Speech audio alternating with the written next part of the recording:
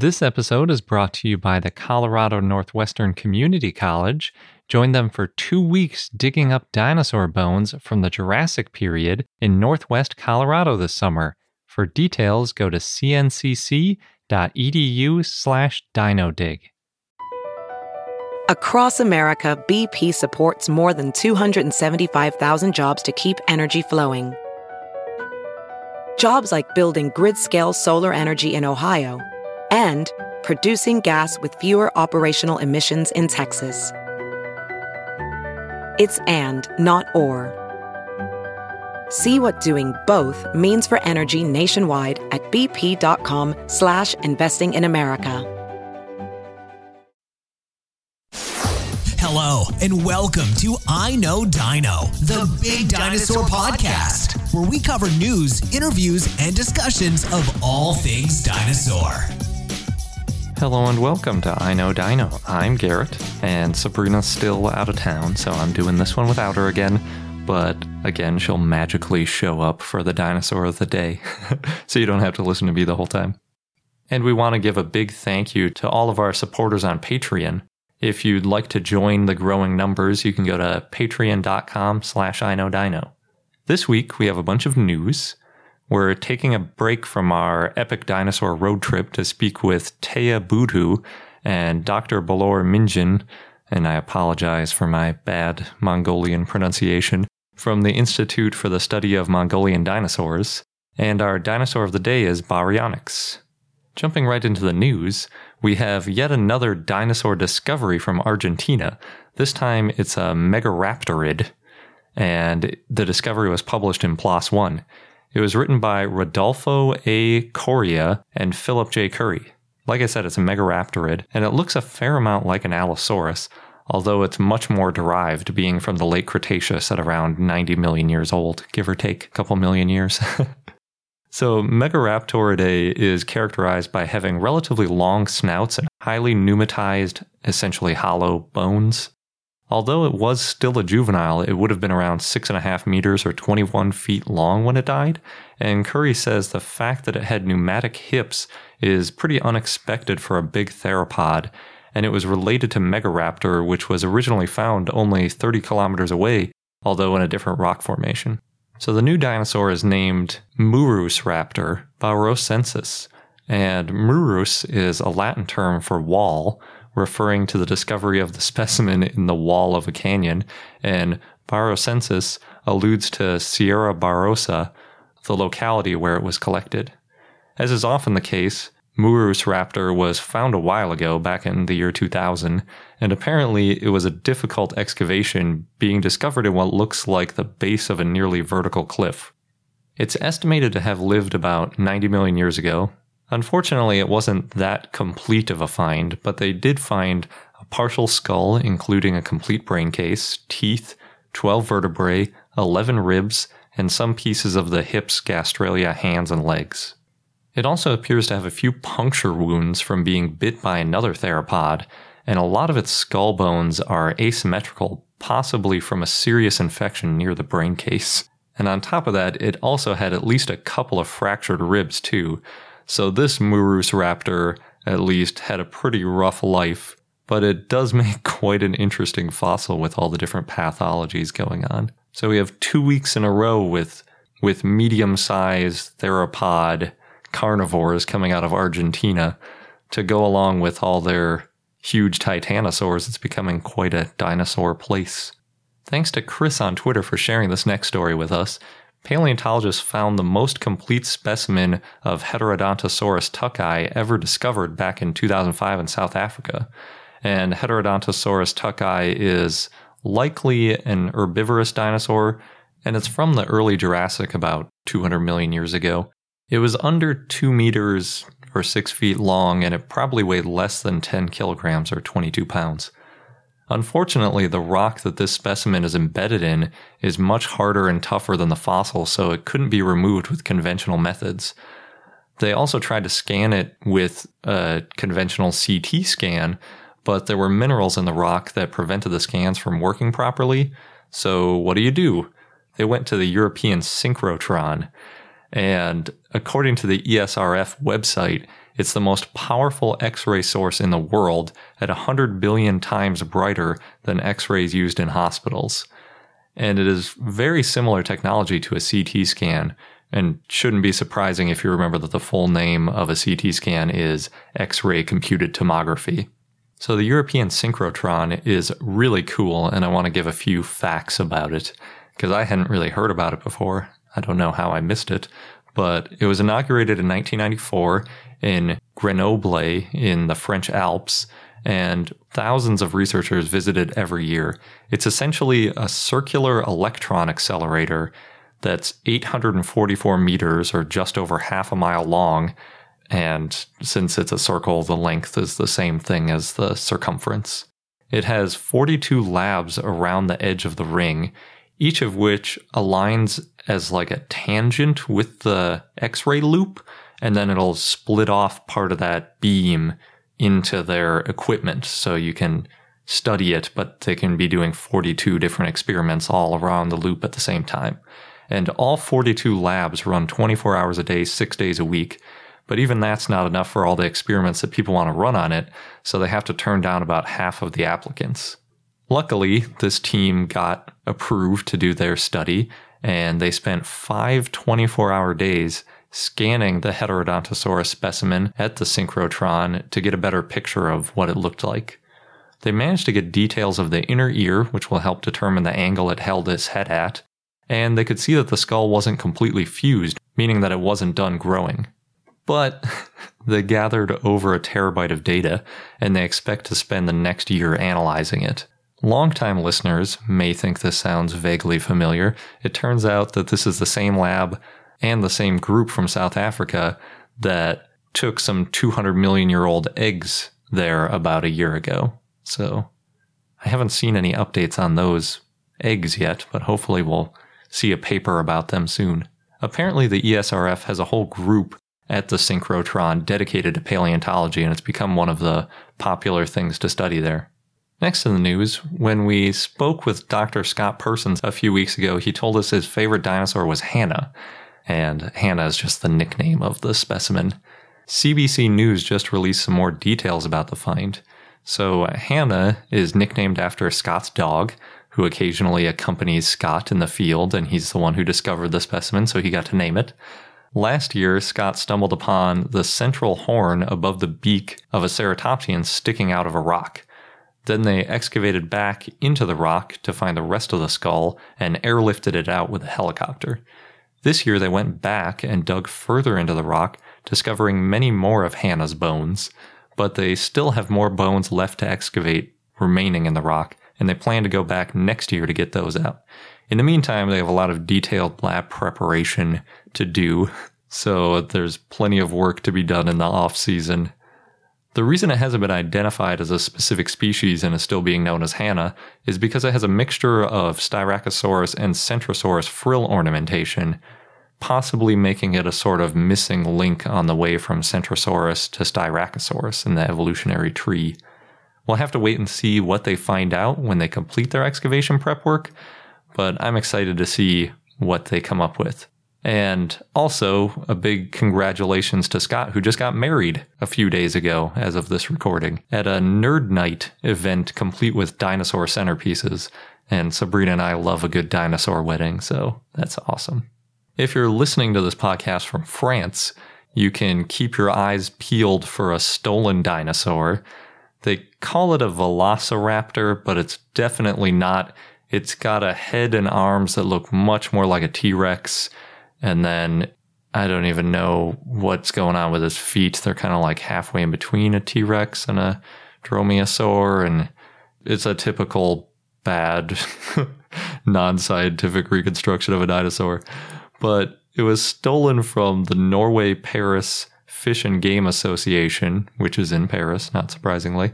Although I say stolen, maybe it was actually rescued, because it's actually an archery target. Yeah, apparently there's a company that makes dinosaur archery targets. They also sell a Stegosaurus and a Parasaurolophus, and I don't know why you want to shoot a dinosaur over and over again, but apparently a replacement for this one would cost about $800, Although Amazon has a nice reusable archery target for under $50, so maybe they should just get that and stop shooting dinosaurs. But they were using it to train kids, so I guess maybe they're preparing for some kind of post-apocalyptic dinosaur attack, preparing the future generations, because you have to use bows and arrows too. I don't know. It looks like the International Ocean Discovery Programs, or IODP, has finished drilling into the Chicxulub Peak Ring. We covered when they started their expedition back on April 5th, and according to National Driller, they planned to drill about 1,500 meters down, but they ended up only drilling 1,334.69 meters, or 4,378.90 feet. And I'm just taking this advantage to be precise, since usually with the paleontology, we're giving estimates and approximate numbers. So the drillers ran 2 12-hour shifts to keep running 24 hours a day, and they went through about 500 meters of sediment that was gathered over the 66 million years since the impact, before starting to take cores of the layers of rock that they were interested in. And first they found a layer of small ruptured rocks called impact breccia, which got larger as they cored down, then a layer of hard black brittle melt rocks, and finally they got into the granite.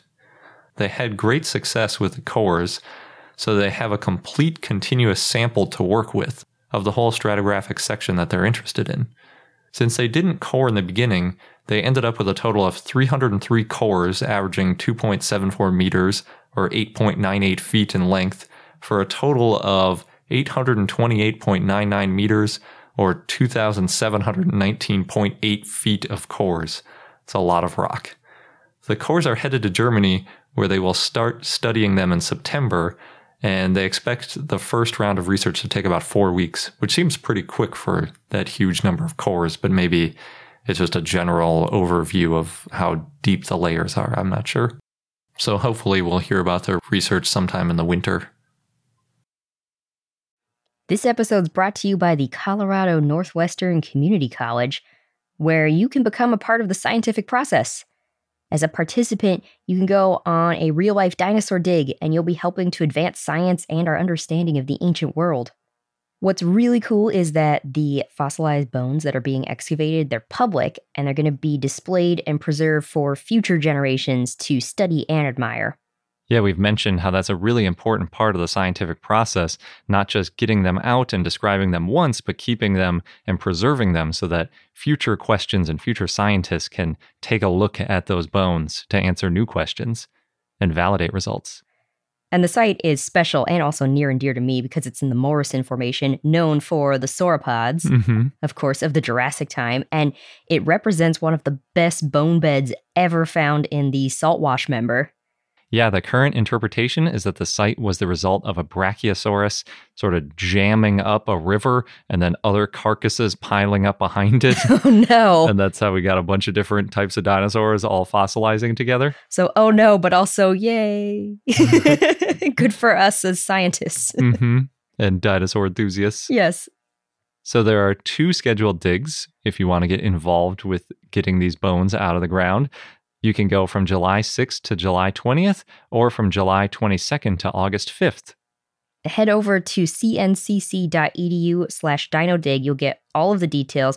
Just make sure that you register online by May 31st. And again, that is cncc.edu/dinodig, DINODIG. Hey, it's Kaylee Cuoco for Priceline. Ready to go to your happy place for a happy price? Well, why didn't you say so? Just download the Priceline app right now and save up to 60% on hotels. So whether it's Cousin Kevin's Kazoo Concert in Kansas City, go Kevin, or Becky's Bachelorette Bash in Bermuda, you never have to miss a trip ever again. So download the Priceline app today. Your savings are waiting. Go to your happy place for a happy price. Go to your happy price, Priceline. Now we're going to go into our interview with Balor and Taya. And Dr. Balor Minjin has a PhD in paleontology and is currently doing research at the American Museum of Natural History. She is a National Geographic Explorer, Wings World Quest Fellow, an advocate of fossil conservation, and founder of the Institute for the Study of Mongolian Dinosaurs. And Taya Butu has worked in advertising for the past 10 years and recently launched the Digital Quarry Project for Dinosaur National Monument. She has also volunteered with the Society of Vertebrate Paleontology, founded Creatives for Science, and she is the one behind the online presence of the Institute for the Study of Mongolian Dinosaurs. So now on to the interview. First, we always like to ask, do either of you have a favorite dinosaur? I mean, I love all Mongolian dinosaurs, but for me, of course, Velociraptor is the most interesting one. Cool. Mm-hmm. How about you, Taya? Well, today, my favorite dinosaur is definitely Protoceratops, because this morning I got a beautiful piece of artwork from our paleo artist, Emily Willoughby, and she finally sent us our Protoceratops that we're going to be using on some materials, and it looks so beautiful, so I'm enamored. That's great. Just one more thing to add to Taya's favorite dinosaur. So Protoceratops is also a very important dinosaur for Mongolian paleontology because it's the first dinosaur that was discovered in Mongolia back in 1920s. And also, we chose that dinosaur to be on our logo. So it's a very cute dinosaur. If you see the baby ones too. Yeah, that is a good one. And I like your logo. It's pretty cool. Oh, thank you. So, Balor, your bio lists you as a second-generation paleontology. Is that how you first got interested in dinosaurs? Well, the thing is, my father, he's one of the first generation of Mongolian paleontologists. So I was exposed to paleontology because of my father. And the point I want to make is it's hard to become a paleontologist in Mongolia. The reason I would say is, I think there's not many things that you can be exposed to learn about, paleontology there, because not much of books and TV shows, not much of public outreach going on. I mean, now it's getting better, but like when I was a kid and kind of going into this field, it was hard for me to find a source of information that I would interest to, get more information about a specific group of like vertebrates, for example. There's no books that I would go to look to read it in my own language. I mean, it's only I was able to, find some source of information, like especially books were from my dad's library, at home, and those are all in Russian. So it's challenging. You need to learn the Russian, then you can read that book, which I was doing that when I was in college. That's dedication. So, yeah, I think it's dedication and also interest, and also, having a mentor like my father who was, next to me, that if I had anything, I can easily ask questions. And if he wasn't a paleontologist, I'm not sure who and where I should go to ask those questions. But I do know that, most of public and kids, they go to the museum in the city, the capital city of Ulaanbaatar. We have a natural history museum. There's a couple of exhibit halls have fossils that's been found from Mongolia. But unfortunately, that is the only source of information. And then even you live in the city, if you're not living in the center of the city, then the chance of you going to that museum is, less. Yeah. So, we had actually back 2010, we did outreach project in the city for, paleontology on dinosaurs for kids in the city. Then we basically targeted kids who live outskirts of the city. And I asked, there were like 30 kids there. So I asked, like, how many have you been here at the Natural History Museum? So we did the workshop at the museum there in Ulaanbaatar. only 2 kids raised hands. It's out of just small sampling, but that's kind of some way it's a general picture you would get. Yeah. And that's kids that were interested in hearing you talk about dinosaurs too. Yeah, I mean, I think, if the time when I was a kid, if someone's doing this kind of outreach projects to public and kids, that could have been a great opportunity for me that I get exposed to, this knowledge and new discoveries of fossils in Mongolia. Unfortunately, there weren't such things. So, I think now, like we doing this outreach, more, we try to reach as many kids as possible. I think, we feel that, for me especially, I'm very happy that these kids to know about and learn about those fossils and, fossil heritage in Mongolia. So, in hoping that, at least a few of them may be interested to go to paleontology, or even, some of them, go into science, So I think we just want to, through the paleontology and dinosaurs exposed to science, we want something different in their life that they should get excited about it. I mean, of course, Mongolian culture is a little different from U.S. And so here in the U.S., dinosaurs are like a pop culture in some sense that, and also very much commercialized. And it's hard to find any products without dinosaurs on it, especially for kids. Yeah. Toys and books and stuff. But then in Mongolia, the country that's been known by its, this exciting and important dinosaur fossils, and of course other vertebrates been discovered since 1920s. And then the public and kids, they don't have much of knowledge about this heritage, I think. So that's why it's very important for us, even the scale of work we are doing is not as that great as can be, but we are contributing some way to make, this project to reach out as far as we can in the country, in the different areas. Yeah, that's great. Why do you think it is, other than the books, is it just that there haven't been a lot of things in pop culture to get people interested in dinosaurs, or? For me, what I've been experiencing is, as like since 1920s, there were major international expeditions being booked in Mongolia. So each time those expeditions, it's a research and expeditions and by different country scientists from different countries. What happened is, unfortunately, most of those fossils left the country. And so what happened when fossil left the country, the knowledge left with it, means that, even the scientists working on those institutions in different countries, whenever results come out, it came out in different language, right? So that knowledge and information and result of that, work never went back to Mongolia. And any way to have the public to learn about those discoveries.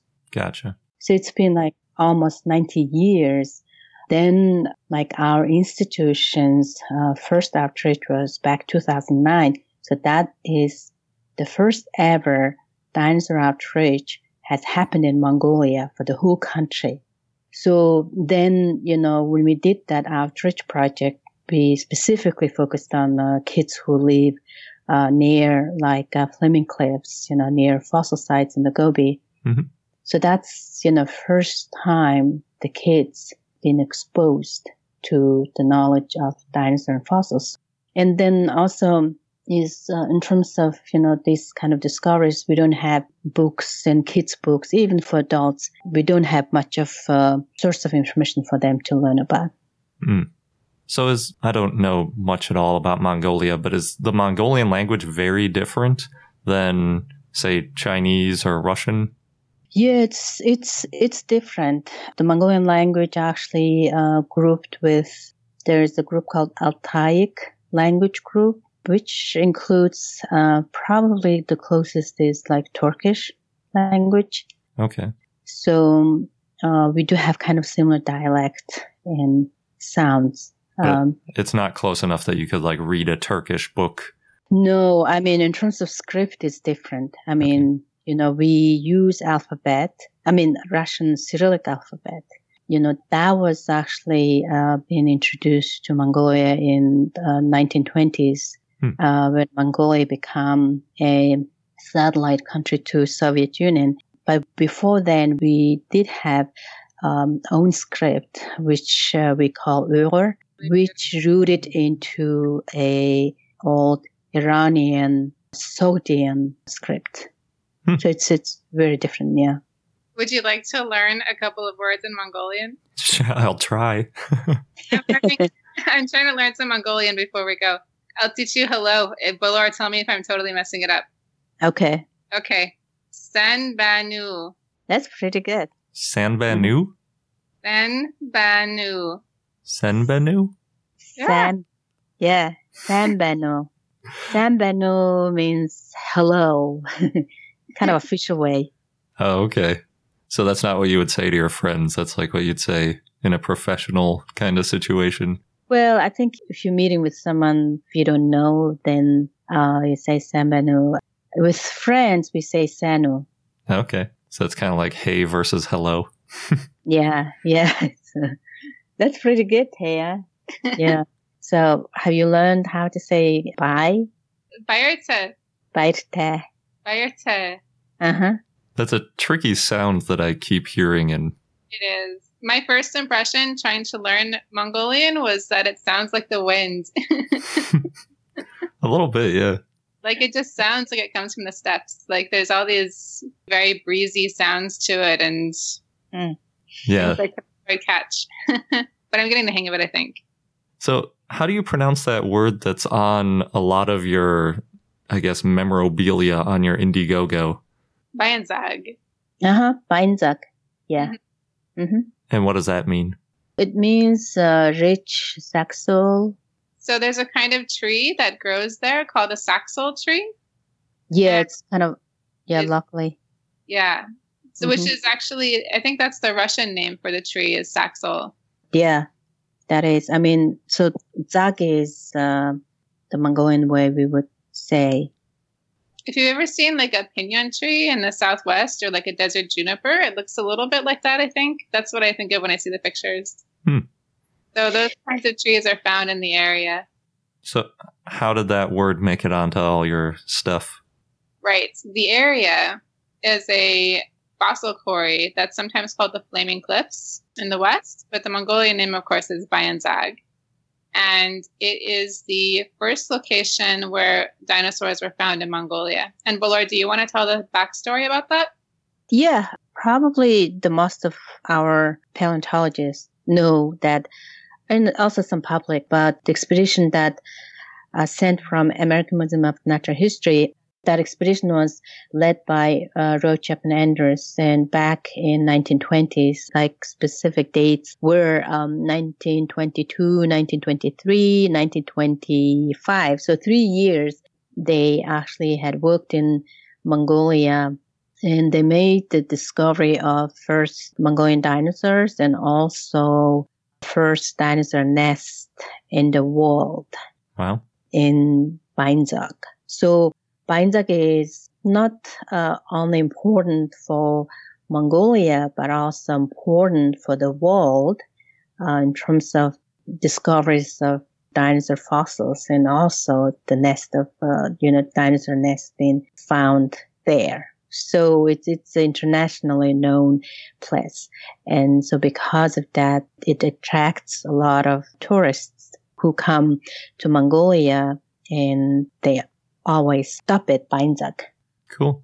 Yeah, so it's very important historically and paleontological discoveries. It's very important fossil site for the country and for the world, for the paleo community too. So it's one of the places we're focusing really strongly on because it's also really at risk. It's been designated as like a state park almost. I think it's provinces there. It's a protected park, but there's not really facilities there, and there's only one ranger in the whole area. So we're putting a lot of effort into trying to help protect the fossils that are there because they become very easily exposed and then very easily damaged by people who drive up and aren't paying attention or walking around or just honestly trying to take them because they can. And so we are trying to do conservation of fossils there that are exposed, as well as education among the local community to let people know what to do if they see a fossil and who to report it to if they see someone trying to take one. Okay. Yeah, that sounds like a really important thing to do. Mm-hmm. Mm-hmm.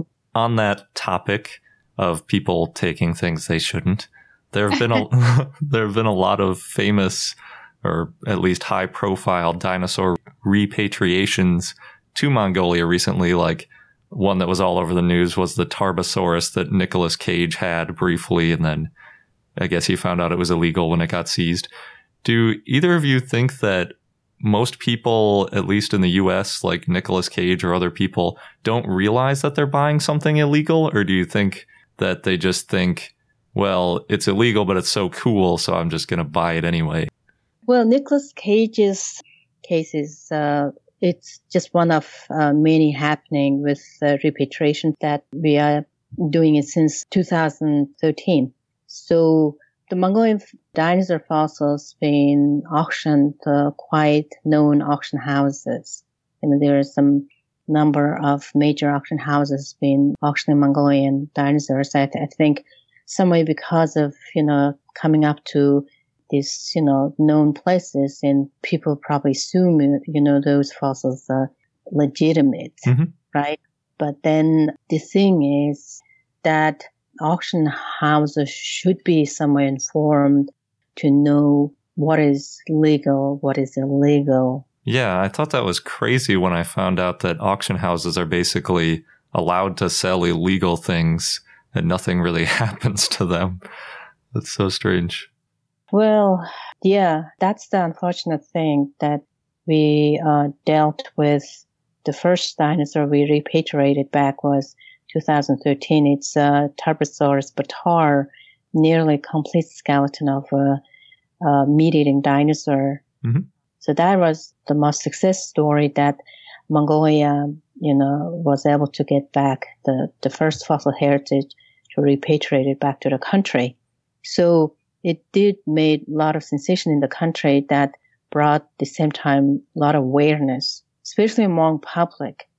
So when public see that is, this is a great victory for the country, that the things we could have lost, right? But at the same time, they see that there's a price tag on this dinosaur, $1 million. Oh. So that is the unfortunate part of this thing, that if you start to put value on, money kind of value on the fossil, then this is like become just any other product, which is not good. So that's why our outreach is really focusing on give the people to knowledge and to understand the importance of this fossil heritage in Mongolia. And instead of they thinking, hey, $1 million dinosaur, they would think is, this fossil heritage is important, not just for Mongolia and for the rest of the world, for knowledge to learn about the Earth history. And at the same time, also the thing that we should be proud of. When we, interact with the kids here in the States, they say the Mongolian dinosaur names, and at the same time they put, because of dinosaurs, they can find the Mongolia on the map. So that's important. So dinosaur is actually some way teaching them not just what is it, but also where is it geographically it's found, then learning about the country. Hey, this is Mongolia. So Mongolia, so what kind of country is that, So that sense is for Mongolians like me and other Mongolians, we have a culture, language, and that we want to share with the rest of the world. And we say, if when I'm here in New York or in the U.S., and when I meet some people, I'd say, hi, I'm from Mongolia, So then some people would know, Mongolia?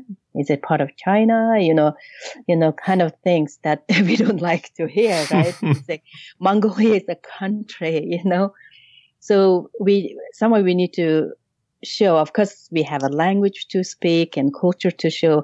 And also, dinosaur is being also another thing to come in to show to public here, hey, this dinosaur is from Mongolia, a country that is in Asia, To answer your question on another level, Because Mongolia is a faraway place that a lot of Americans aren't really familiar with and maybe don't know anyone from, especially because it was until so recently a Soviet country. So there's not a big immigrant presence in America of Mongolian people yet.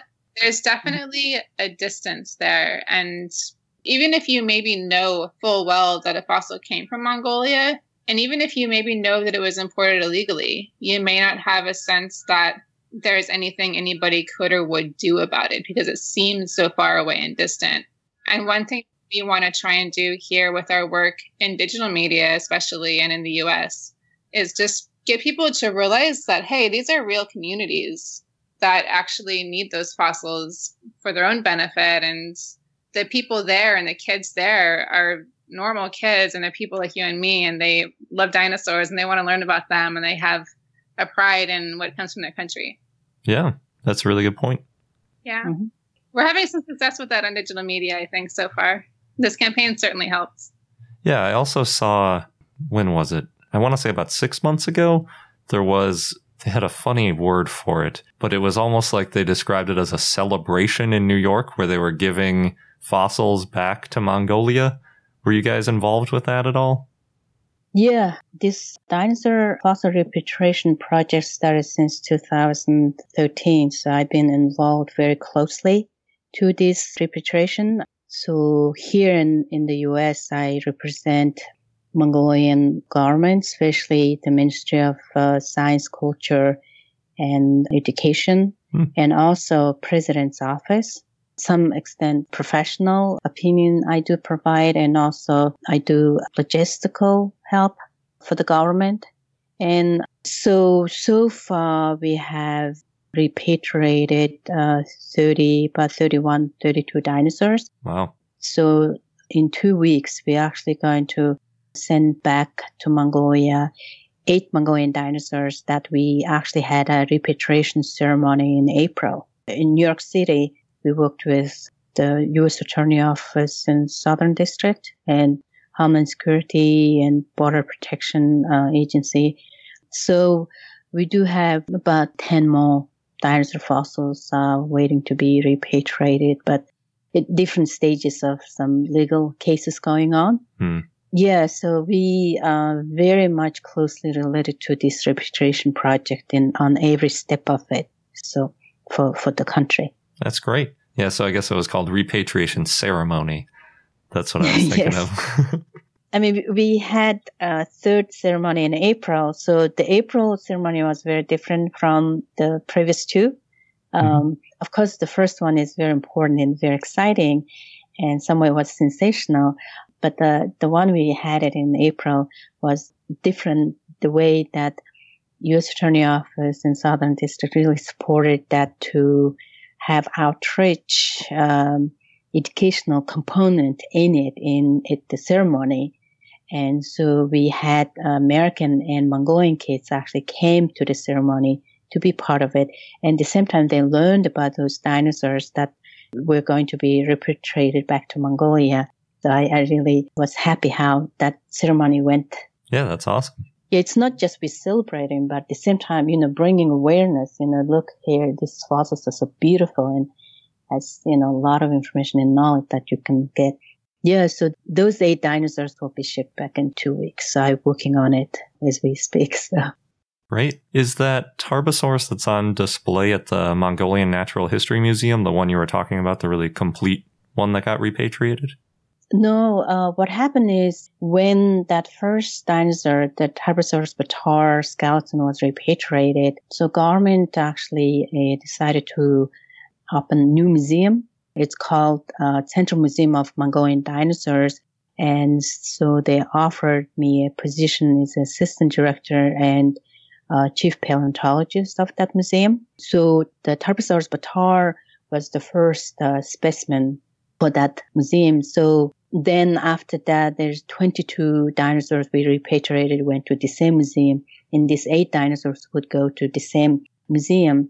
So museum is based in Ulaanbaatar, and it's in a building, used to be a Lenin's museum, Vladimir Ilyich Lenin. So probably people know who is it. So yeah, there is a natural history museum, but currently it's closed because they have some issue with the building. Oh. So they are going to have a new natural history museum, but I don't know how soon, all the projects will be completed.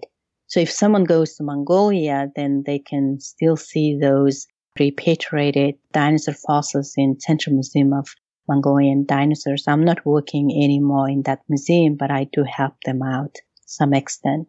And so having this, fossils sending back to Mongolia from States with help of U.S. government, of course. That's great. Mm-hmm.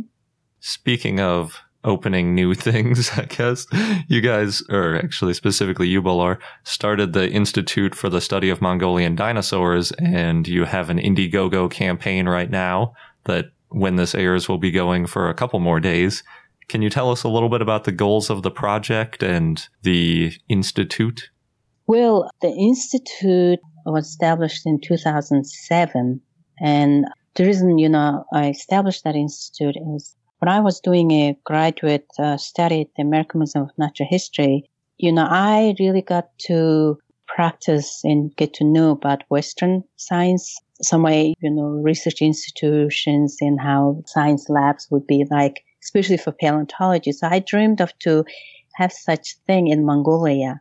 And I know the situation in Mongolia when I finish, when I graduate and go back to Mongolia, I will have a really hard time to continue my profession as a paleontologist because there's also still were kind of limited sources.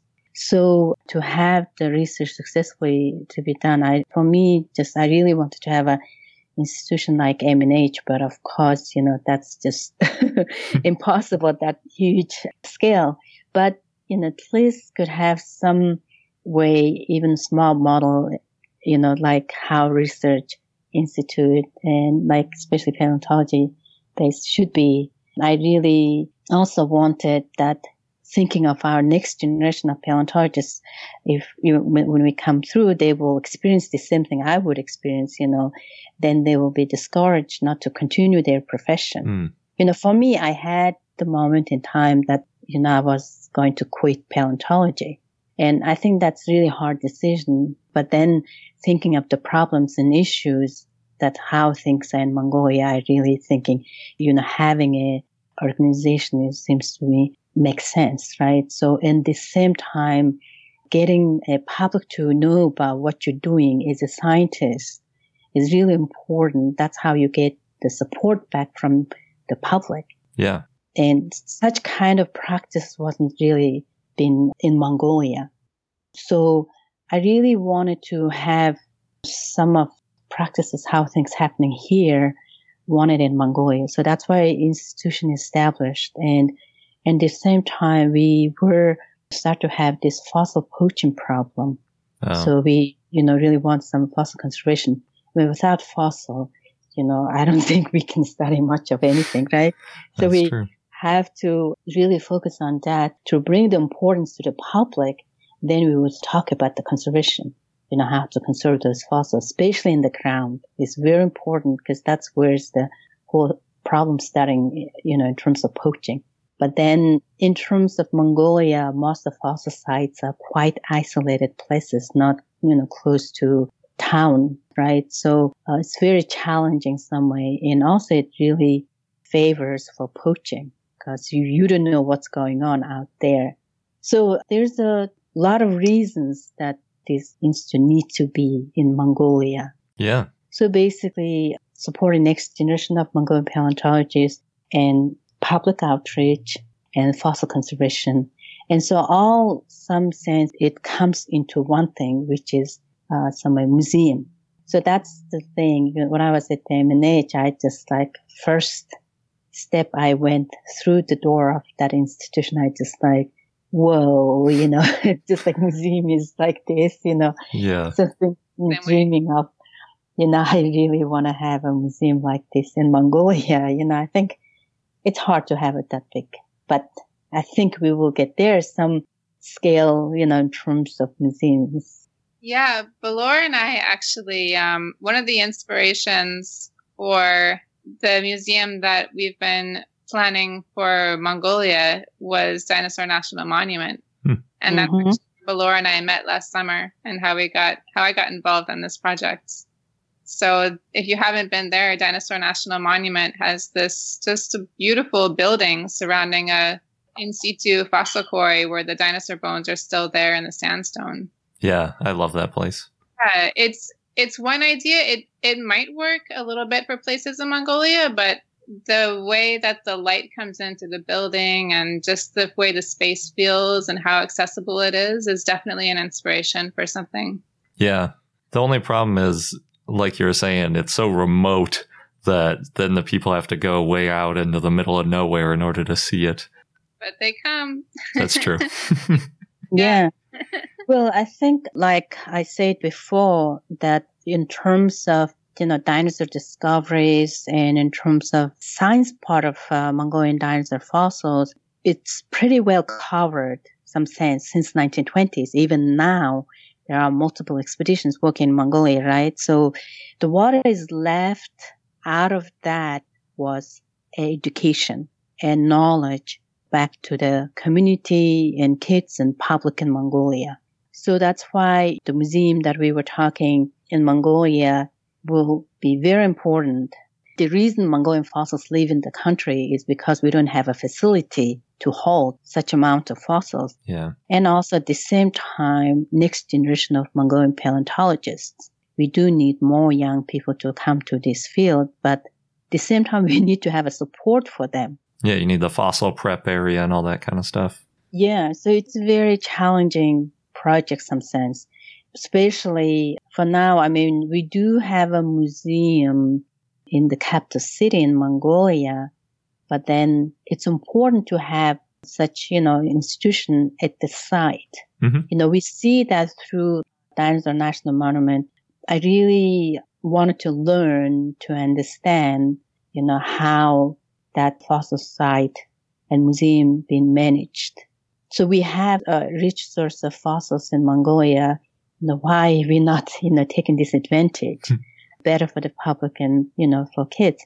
So I think someone has to do it. So we really stepping in to make this project to happen. So these summers, this Indiegogo project is very important. Even though last summer we did successfully launch our first mobile dinosaur museum project right at the Flaming Cliffs site. But this year we want to go across the country to reach more kids and more public as much as possible.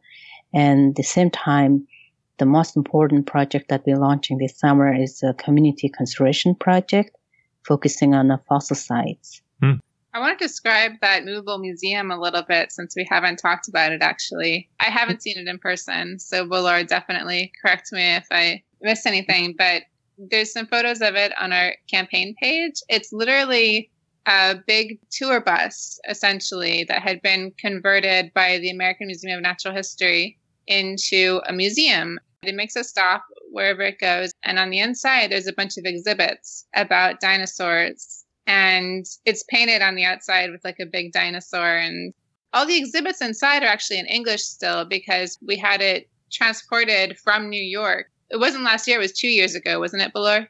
Yeah. And one of the things that we want to fund with our current campaign is getting all of the exhibits translated into Mongolian for the kids. It looks pretty, I can't wait to see it in person myself. It's kind of amazing that this thing exists. It's really cool. Yeah. So what kind of stuff is inside it? What kind of exhibits do you have? Yeah. Well, MNH has temporary exhibits on the Mongolian and Chinese fossils being displayed. That's back in some years back. So they created this mobile dinosaur museum that was reaching out in different parts of New York City. So inside exhibit has interactive like screens, touch screen. So kids will do different activities to learn about different discoveries of dinosaurs and also features. And there are some parts also introduces about paleontologists who study specific topics on dinosaurs, like Karen Chin, who works on coprolites. that's the exhibit get a lot of reaction. We got a lot of reaction last summer from kids because when I said, hey, that is actually dinosaur droppings, and then they closed the nose, like, so I said, well, it can smell. Well, you can try to smell, it doesn't, it's fossilized. It's fine. You can touch it. It's like ears, it's so funny. That thing sterilizes like 65 million years in the sun. Yeah, I know. Yeah. And then it talks about dinosaur extinction and most recent discoveries that coming out from China on feathered dinosaurs. So the exhibit has 3 parts, and also it has 3 different age group activities for kids from like kindergarten up to 8th grade. Awesome. Yeah, and the thing also, the feature in that vehicle is they have a lift for someone who's on a wheelchair can be lifted up and can go in the exhibit. They can, go around and see it. That sounds really cool. It's pretty cool. And I would think that is probably the, first bus that in Mongolia has such a lift for person on a wheelchair can come into the bus. Yeah, it does have also video, introduction video when you come in, and there's a T-Rex foot bone, and a lot of kids, they want to have a picture next to it. I want to have my picture next to it, that's for sure. Yeah. I mean, the challenging thing about that vehicle is it's a recreational vehicle, 37 foot long. And, usually the vehicle used here is for camping, right? Mm-hmm. So it's not the vehicle designed to ride on off-road. But then last summer, we really wanted to have that museum go to nomads and kids who live close to the Fleming Cliffs. Mm-hmm. So we actually drove it off-road for over 200 kilometers. And how'd it do? It did well. I mean, surprisingly. And the good thing is, I know the route and I know the road because I drove many times before when I was on expeditions. So it doesn't have like really kind of bad bumpy or, roads. It was kind of, most of the parts were kind of smooth, but only part was challenging is the road was very like shaky. So because of that, because we drove so much and then the vehicle mirror almost fell off because all this vibration, all those nails and stuff start to loosen up. So that was a little challenges, but I think we're not going to have that vehicle go off-road again. Mm-hmm. It seems a lot of pressure on the vehicle, but it's really well built. I almost want to say to, Winnebago, and I think their engine is a Ford. Oh gosh, this vehicle is good that it go off-road. I have done it in Mongolia, in the Gobi Desert. We didn't stuck in the sand or anything. So it was very exciting. But this fall, we will go on paved road that can, reach as far as can be to the west.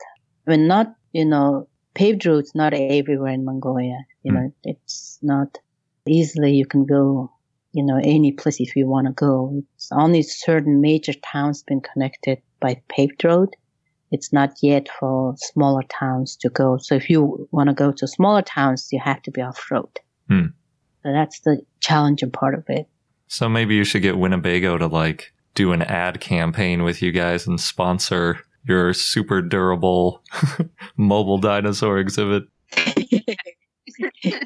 Yeah, I mean, I just wondering if they had anyone have tried to have that big of recreational vehicle to drive off-road for over 200 kilometers. I think it's pretty well. For science. And also it has an AC and heating system.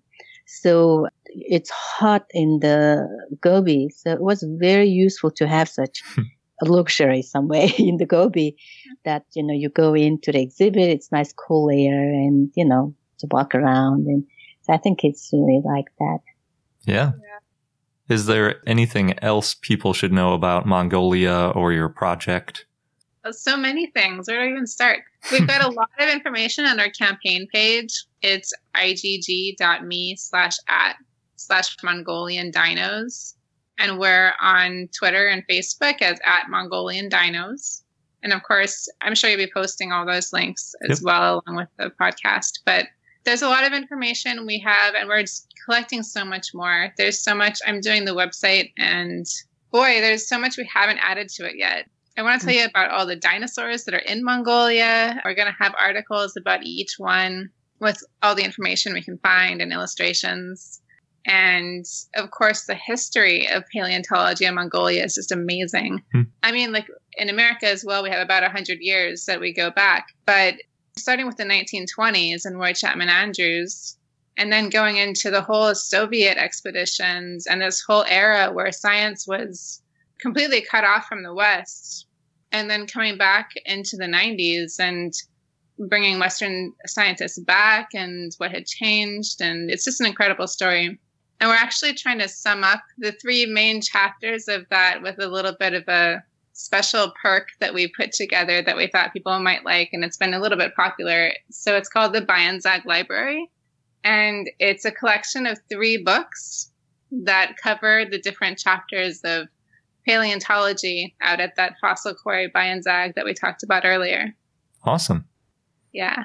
And also, she's working on a website, Bayanzag website. That's right. Bayanzag.org.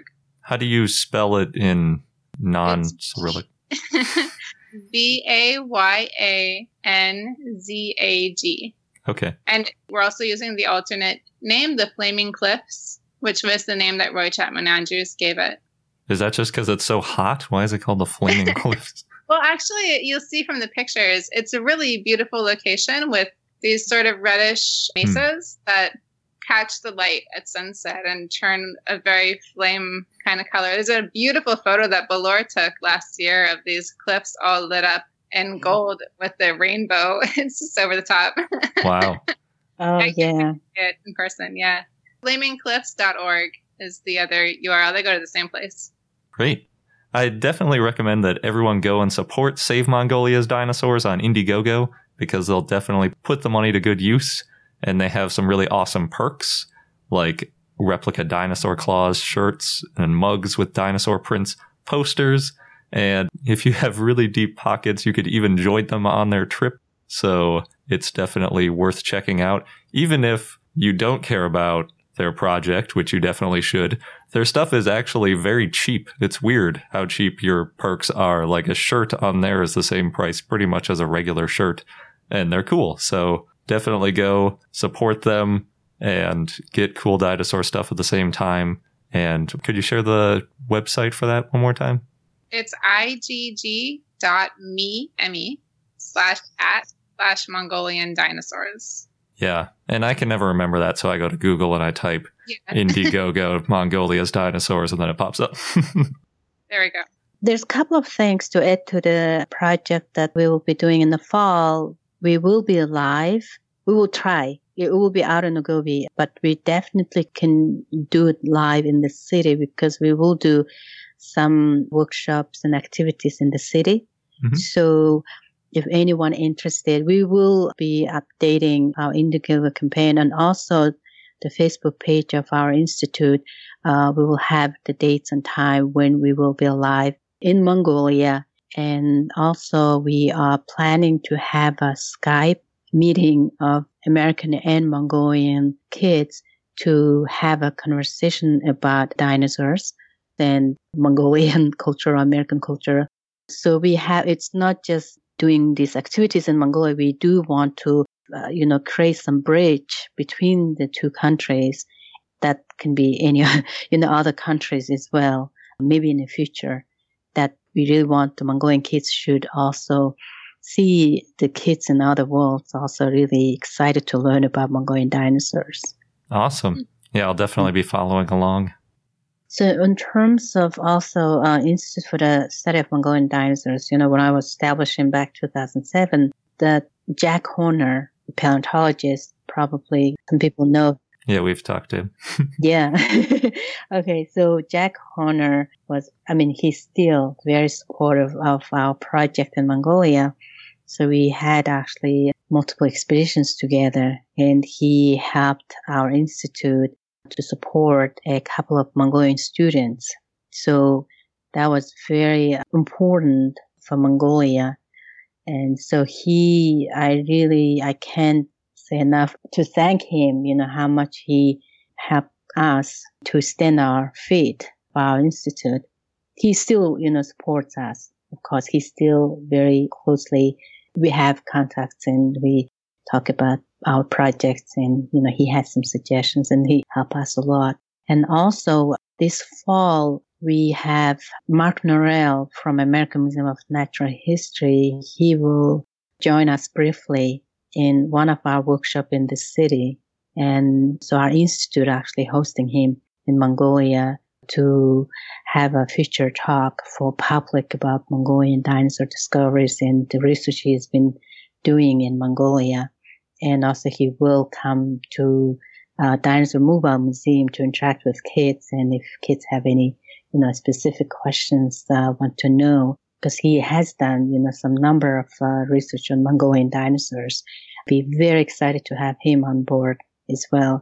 And also, we really thank American Museum of Natural History donating a mobile dinosaur museum for our institute that really, really make that to go as far as we can to have our projects to be successful, each summer to reach out more kids. Awesome. Yep.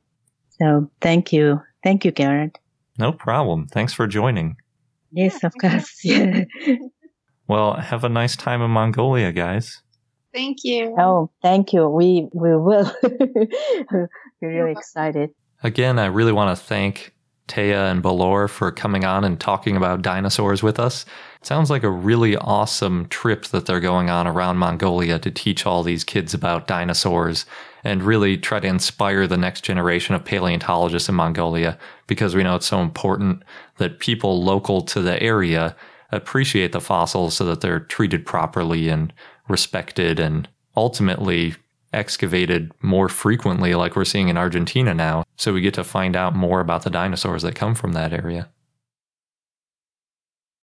As you write your life story, you're far from finished. Are you looking to close the book on your job? Maybe turn a page in your career? Be continued at the Georgetown University School of Continuing Studies.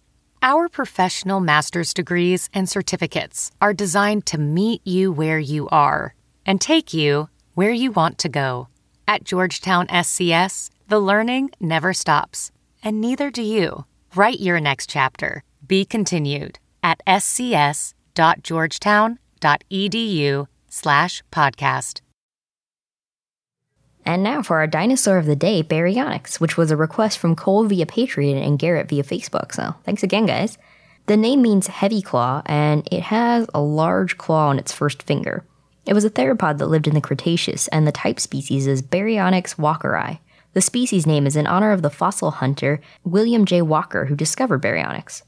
And the holotype was found in 1983 in Surrey, England, and it was named in 1986. William Walker was also a plumber, and he hunted fossils in his free time. It's kind of like Super Mario. If Bowser was a dinosaur. Yeah. He's hunting dinosaurs in his spare time as a plumber. That's true. Wonder if he has a brother. So, Walker found a large claw, phalanx bone, and part of a rib in a clay pit in Surrey, England, and then found the tip of the claw a week later. Alan Charig and Angela Milner described Baryonyx in 1986, and then paleontologists found more bones. So the holotype ended up consisting of partial skull bones, teeth, vertebrae, ribs, sternum, arm and hand bones, hip and leg bones, and claws. And other fragments of Baryonyx have been found in other parts of the UK and Iberia. This includes Baryonyx teeth, as well as some hand bones and a vertebra. In 1999, bones, a tooth, a phalanx, metacarpals, and vertebra remains were found in Spain of an immature Baryonyx, and dinosaur tracks nearby may have belonged to Baryonyx too. Jaw fragments and teeth found in Portugal that were thought to be crocodilian were redescribed and referred to Baryonyx. In 2007, there was a paper called The Spinosaurid Dinosaur Baryonyx, Sauroschia theropoda, in the early Cretaceous of Portugal, published in Geological magazine. Makes sense that you could mistake it for a crocodile since they have such similar kind of behavior, most likely, going for fish and all that kind of stuff. That's true. Do you find that more believable than an iguanodon tooth being like an iguana's? Yes, definitely. So more material was found in Portugal later, partial dentary, isolated teeth, vertebrae, rib fragments, and more. And in 2011, another specimen in Portugal was attributed to baryonyx, and it was published in a paper called A New Specimen of the Theropod Dinosaur Baryonyx from the Early Cretaceous of Portugal and Taxonomic Validity of Suchosaurus. And it was referred to baryonyx because the teeth were so similar. Baryonyx was the first early Cretaceous theropod found in the world, so it was in the media a lot. And it's the last significant theropod found in the UK was in 1871, Eustreptospondylus. That's a long time. It's over 100 years. That is. I guess that's why it made such a big splash. Yeah. And this baryonyx was in a 1987 BBC documentary nicknamed Claws, as a pun to the film Jaws. Baryonyx was the first theropod found that showed that theropods ate fish. The holotype had fish scales in its stomach region. Before baryonyx, scientists thought that theropods and other carnivorous dinosaurs had boxy round skulls instead of narrow skulls. And baryonyx was key to identifying the Spinosaur group. Before, their teeth were thought to be crocodiles, and the original Spinosaurus fossils were destroyed in World War II, so that didn't help. The holotype of baryonyx is also one of the most complete theropods from the UK. But the holotype may not have been a full-grown adult. When baryonyx was first found, it was unclear if the large claw that it had was on its hand or its foot, like a dromaeosaur, and this was eventually described in more detail in 1997. Baryonyx was about 25 feet or 7.5 meters long and weighed 1.2 tons. Its first finger claw was about 12 inches or 31 centimeters long. A fully grown baryonyx may have been much larger, and this is based on its relative Spinosaurus, which was about 46 feet or 14 meters long and weighed 10 tons. Baryonyx's neck was curved, but not quite as curved as other theropods. It had strong forelimbs, and it lived near water. It probably could swim, though it probably was not aquatic. The nostrils were at the side of its snout. So it had this triangular crest on top of the nasal bones, and again, an elongated skull, a long, low snout, and narrow jaws. And its maxilla and premaxilla are similar to Dilophosaurus. A CT scan of snouts in 2007 found that baryonyx was most similar to gharials, which also means they were likely to eat fish. Yeah, and those are those super weird crocodilians that I think are in India. I think they might even be a little bit in danger now, but they have this really long, skinny snout. Compared to crocodiles even, it's like super narrow. Yeah. And then they have kind of like this big bump on the end, like a big knob. It looks kind of goofy. Kind of like baryonyx. Yep. A 2013 test found that baryonyx's snout could take more stress bending and twisting than gharials. So baryonyx did not have a sail, but scientists saw a lot of similarities between baryonyx and Spinosaurus. Baryonyx had a notch at the end of its jaw similar to crocodiles, which they probably used to help grip slippery prey, such as fish. Baryonyx may have been a predator and a scavenger. The holotype also had bones of a juvenile iguanodon in it, so maybe it caught prey with its large forelimbs and claws. Other dinosaurs that lived in the same time and area as baryonyx included iguanodon, Mantillosaurus, and small sauropods. In 1987, Andrew Kitchener suggested baryonyx was a scavenger and that it used its claws to rip open prey and its long snout to dig into its food. But its jaws and teeth may have actually been too weak to catch fish or kill prey easily. Yeah, and digging around with those little spear-like teeth isn't really going to work so well either. Yeah. But in 1997, Charig and Milner found evidence that baryonyx did eat fish. They saw acid-etched scales and teeth of fish in the stomach region, as well as there was a juvenile iguanodon bones and a gastrolith. Kind of interesting that it had a gastrolith. So maybe baryonyx caught fish like a crocodile by gripping with a notch in the snout and then tilting their head backwards and swallowing the fish head first. And then it could have used its claws to break up bigger fish, kind of like a grizzly bear. Its long teeth were good for holding prey, not so much crunching. They were serrated and conical and small and pointed. Baryonyx had more teeth in the lower jaw than upper jaw. There were 64 in the lower jaw, 32 in the dentary, and 7 in the right premaxilla. It had more teeth than most theropods, almost twice as many teeth as T-Rex. And baryonyx teeth are similar to Suchosaurus, and some scientists think that they might be the same animal. Other scientists think they're just closely related, but since Suchosaurus is based only on teeth and jaw fragments, there's just not enough information to know for sure. So maybe Suchosaurus is a synonym, was named in 1841, but its teeth are slightly different from baryonyx. Baryonyx teeth also vary between individuals, so it's a bit confusing. Yeah, that sounds like a lumper more so than a splitter mentality. Yeah. Just saying like all baryonyx, they just have different teeth from one to the other, but it makes me think maybe they're actually different species. Could be. So because of a lack of diagnostic apomorphies, both Suchosaurus species, Suchosaurus cultridens and Suchosaurus girardi, are nomina dubia. If you like, though, you can see a baryonyx skeleton at the Natural History Museum in London. And so again, baryonyx is part of Spinosauridae, and Spinosauridae is a group of theropods with similar teeth and snouts to crocodiles. They have unique teeth for theropods in that they're finely serrated and they have long tooth roots. And they're large predators with long crocodile-like skulls. Many had sails on their backs, which may have been used for thermoregulation, display, or to store energy. They could have also used their sails as like a shade over a lake to cut out reflections so that they could fish. I like that idea too. Yeah, could be. And Spinosaurids have been found in Africa, Europe, South America, Asia, and Australia. And our fun fact of the day is that Megaraptor was named a raptor largely because of a big dromaeosaur-like claw that was found with the holotype, so it was assumed to be a large toe claw like the one on a velociraptor. But later, a more complete specimen was found where the claw turned out to be attached to the hand. So now its family is much less certain. The leading groups seem to be that Megaraptorids are either Tyrannosauroids or Spinosauroids or maybe Allosauroids, but it's still being debated, and we'll just have to hope to find a better specimen that kind of nails it down better. Unfortunately, that Murus raptor from earlier in the episode didn't seem to help with nailing down the phylogeny, so we're just going to have to hope that they find more dinosaurs, and I'm sure they will. And that does it for this episode.